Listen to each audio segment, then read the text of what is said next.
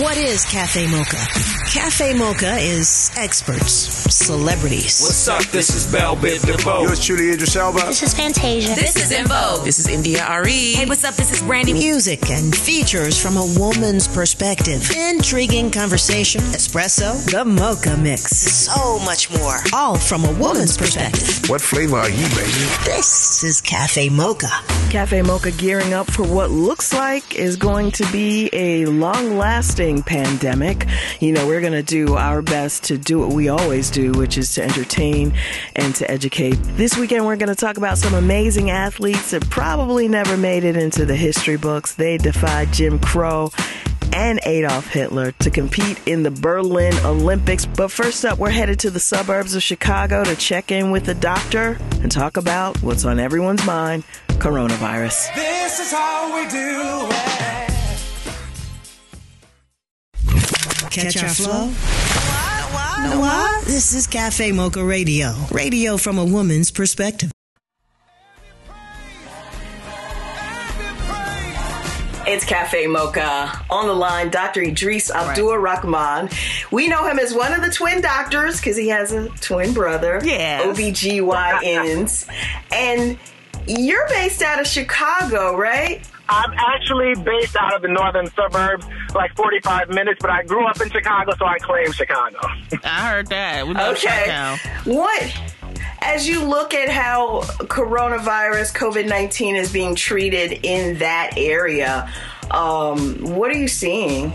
You know what? Honestly, I am finding that while the medical institutions and even our local government is trying its best to keep it together, I think because there's not a lot of direction from on high, it's a little bit disorganized. And I'll give you an example. I work at 2 hospitals, and I work at the Department of Health in my local county. And all 3 of those organizations have different responses. And so it's kind of like one hand doesn't know what the other hand is doing. So in our own office, for example, we're limiting only patients can come. They can't bring visitors with them, no kids, no significant others. In one of our hospitals, they're allowing some visitors but not others. At the health department, they're kind of letting everybody come. So it just seems like it's kind of hit or miss, you know? People don't quite know what to do at this point in time. And in saying that, how are you and the healthcare workers protecting yourselves? Yeah. So, you know what, it's funny you would ask that because when COVID-19 kind of first hit the radar here in America, we were thinking we would need what they call N95 masks, which are these masks that we wear when we're dealing with patients that have tuberculosis or other airborne illnesses.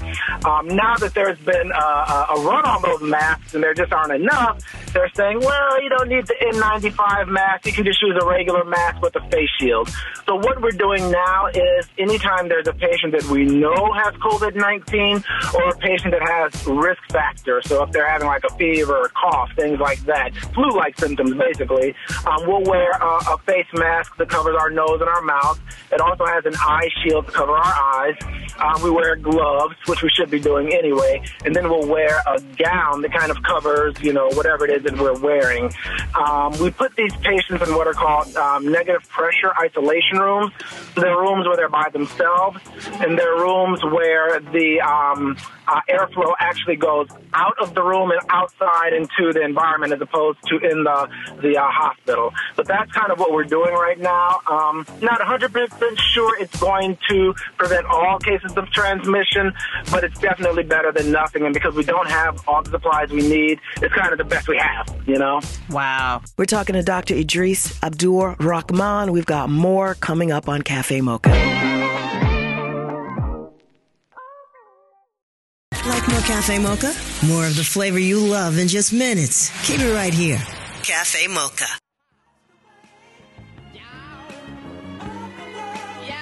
Cafe Mocha, Angelique, along with Alani Love, giving tips, rules, thoughts about what's happening with this novel coronavirus, COVID-19. On the line, he's an OBGYN. You've probably seen him and his brother. They're called twin doctors, young black male doctors.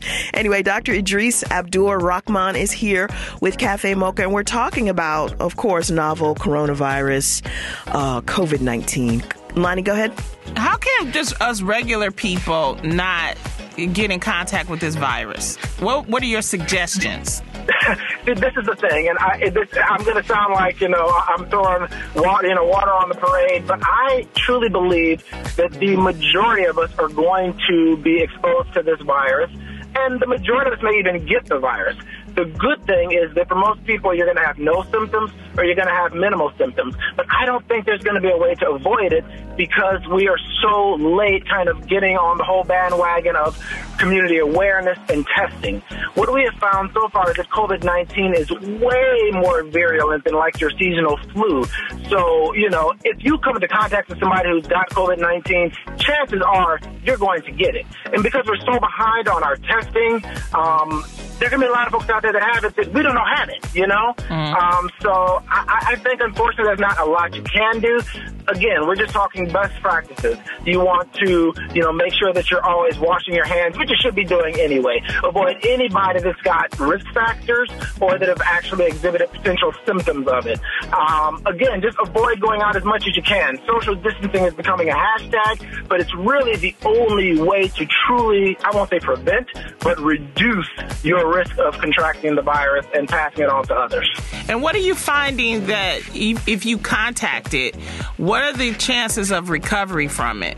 So, the chances of recovery are really good. If you look at the little graph, they'll kind of break it down by age. The older you are, the less likely you are to have a good outcome, and the more what they call comorbid conditions, so other conditions like high blood pressure, diabetes, the more of those that you have, the less likely you are to recover. But if you are a young, healthy person, the likelihood of developing symptoms is small. The likelihood of having a fatal outcome is very small. We're talking less than 1%. So if we get it, you don't necessarily have to go to the hospital. When should you go to the hospital? So what I've been telling people is if you start to experience shortness of breath, that is a sign you need to go to the hospital. Or if you're experiencing chest pain, that is a sign you need to go to the hospital. I'm not like a doomsday prepper, and I don't want people to go freaking out, but I'm just going to tell you guys kind of what I've done in my house to prepare for the eventuality that this is going to probably hit. I did a few things. I got an antibiotic called azithromycin, which is an antibiotic that you take for just common, everyday pneumonia. And so if somebody in my house gets COVID-19, I'm starting them on that antibiotic right away.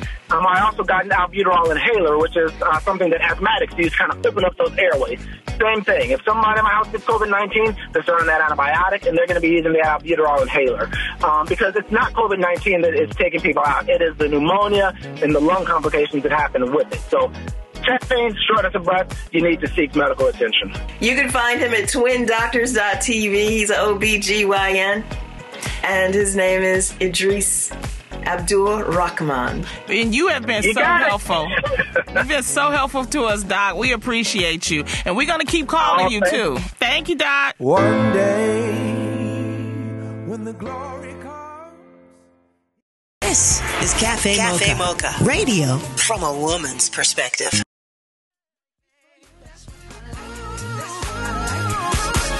It's Cafe Mocha on the line. Her name is Deborah Riley Draper. She's an author of the new book, Olympic Pride, American Prejudice, and it is the untold story. Deborah, the subtitle is really long, so why don't I let you say it?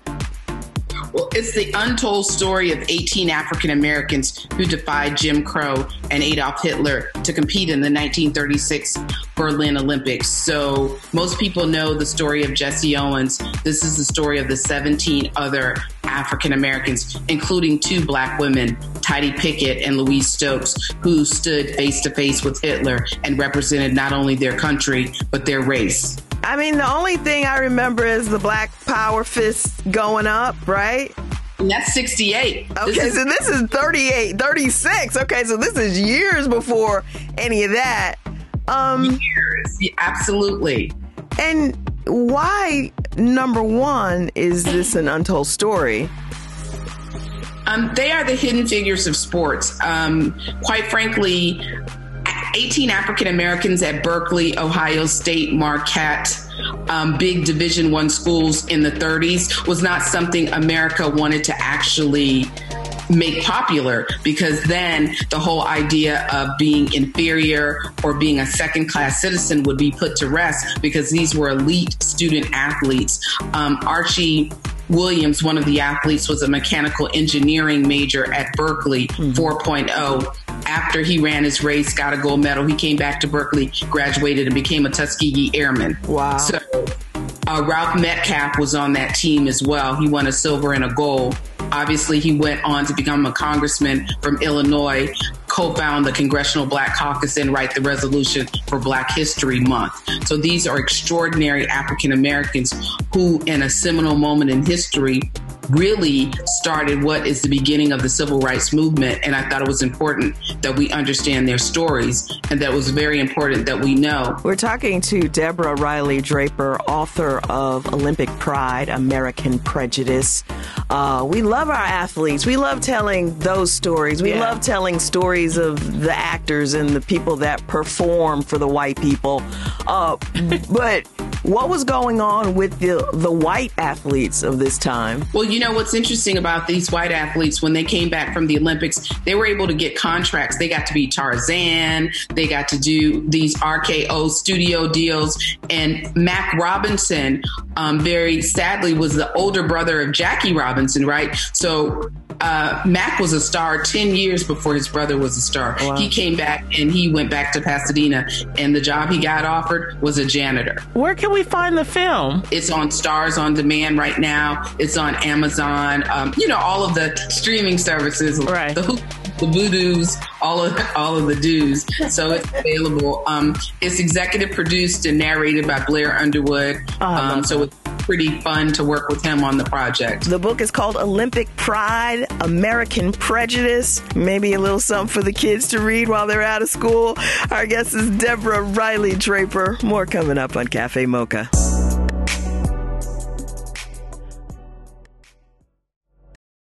Get up close with a hot cup of Cafe Mocha. Lay back and enjoy our flavor. Radio from a woman's perspective. Over the next few weeks, Cafe Mocha will be checking in with doctors, therapists, educators, naturopaths, all in hopes of giving us the tools that we need to make it through the novel coronavirus pandemic. And we're going to try to entertain you in there, too. I know it's hard, but chin up. More Cafe Mocha continues.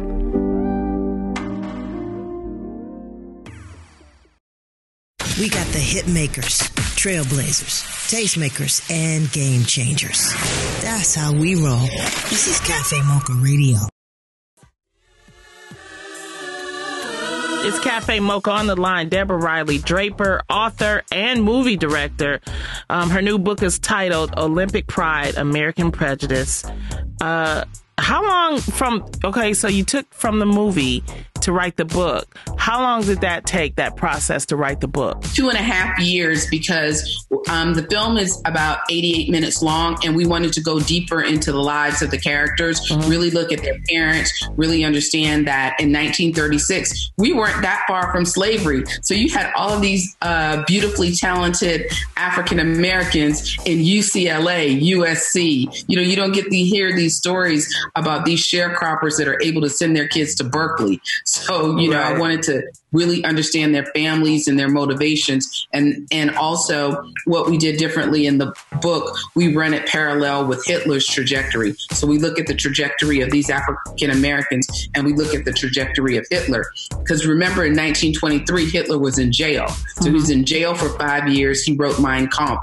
And so all this hatred is building in the 5 years he's in prison. These guys are growing up. He's coming of age, and they all come of age and meet in 1936. So that's what we do a little bit differently in the book. Fascinating. Yeah. I guess one of the things that always comes up in situations like these is that Black people get treated so poorly in this country, and then they're expected to once again perform for the white people. And I guess, what was it like for them having to represent in this way, knowing sort of the consequences, knowing the repercussions of what they were doing? They were quite extraordinary because at first, and you guys all know this, Hitler said, we don't want any blacks and Jews at the Olympics. So they knew where they were going. And then the American team said, well, I don't know if we should bring the African Americans. It might be an issue. So they actually rallied to become a part of this whole process of representation. And they knew how important it would be if they went to Nazi Germany and represented that they weren't inferior, that they were not only equal to the Aryan race, but they proved to be superior to the Aryan race. So they understood the weight that was on their shoulder, not just the cultural weight or the athletic weight, but the political weight. And they were able to bring that back, and that allowed the NAACP and lots of groups that were advocating for change to demonstrate that, look, not only are they excellent students and excellent athletes, they're excellent patriots and excellent Americans. So how would you want to be a country that does not allow your excellent Americans and all of your Americans to be equal? So I think that's the burden they had, and they had the burden of proof, and they actually proved it. I'm so happy you did this. I cannot wait to read this book. The book is titled Olympic Pride, American Prejudice, by Deborah Riley Draper. Thank you so much for calling in to Cafe Mocha. Like more Cafe Mocha? More of the flavor you love in just minutes. Keep it right here. Cafe Mocha.